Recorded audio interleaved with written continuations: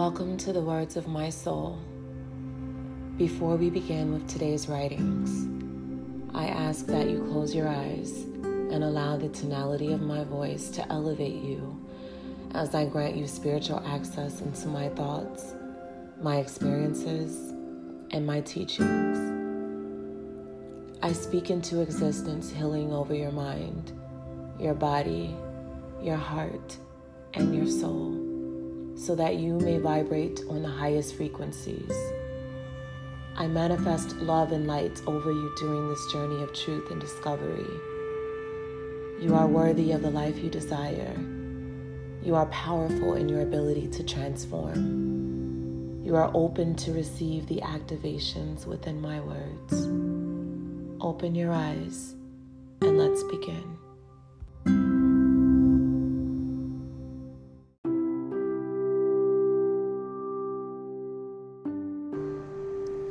How to shed layers of skin and what does it feel like? Spiritual Mindset by Destini. What are these layers people refer to when they say shed layers of skin? Layers are blockages from traumas that you allow to weigh you down. And the longer you give your consent, eventually they will prevent you from having faith, love, and hope.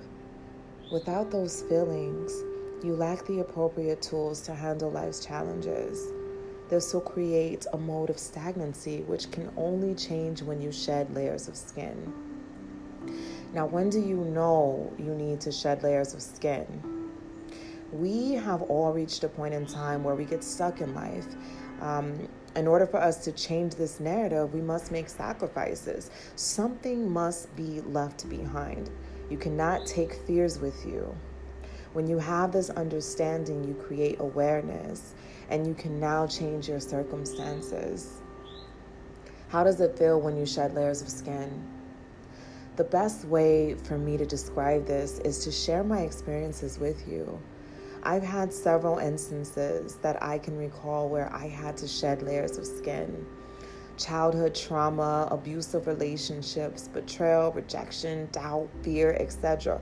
all have to be properly acknowledged and addressed. Prior to the realization that I needed to shed layers, I felt very heavy, lost, and sick. My body was in pain, and I cried a lot behind closed doors, followed by a sense of numbness. Accepting that things were not okay was the most difficult part for me.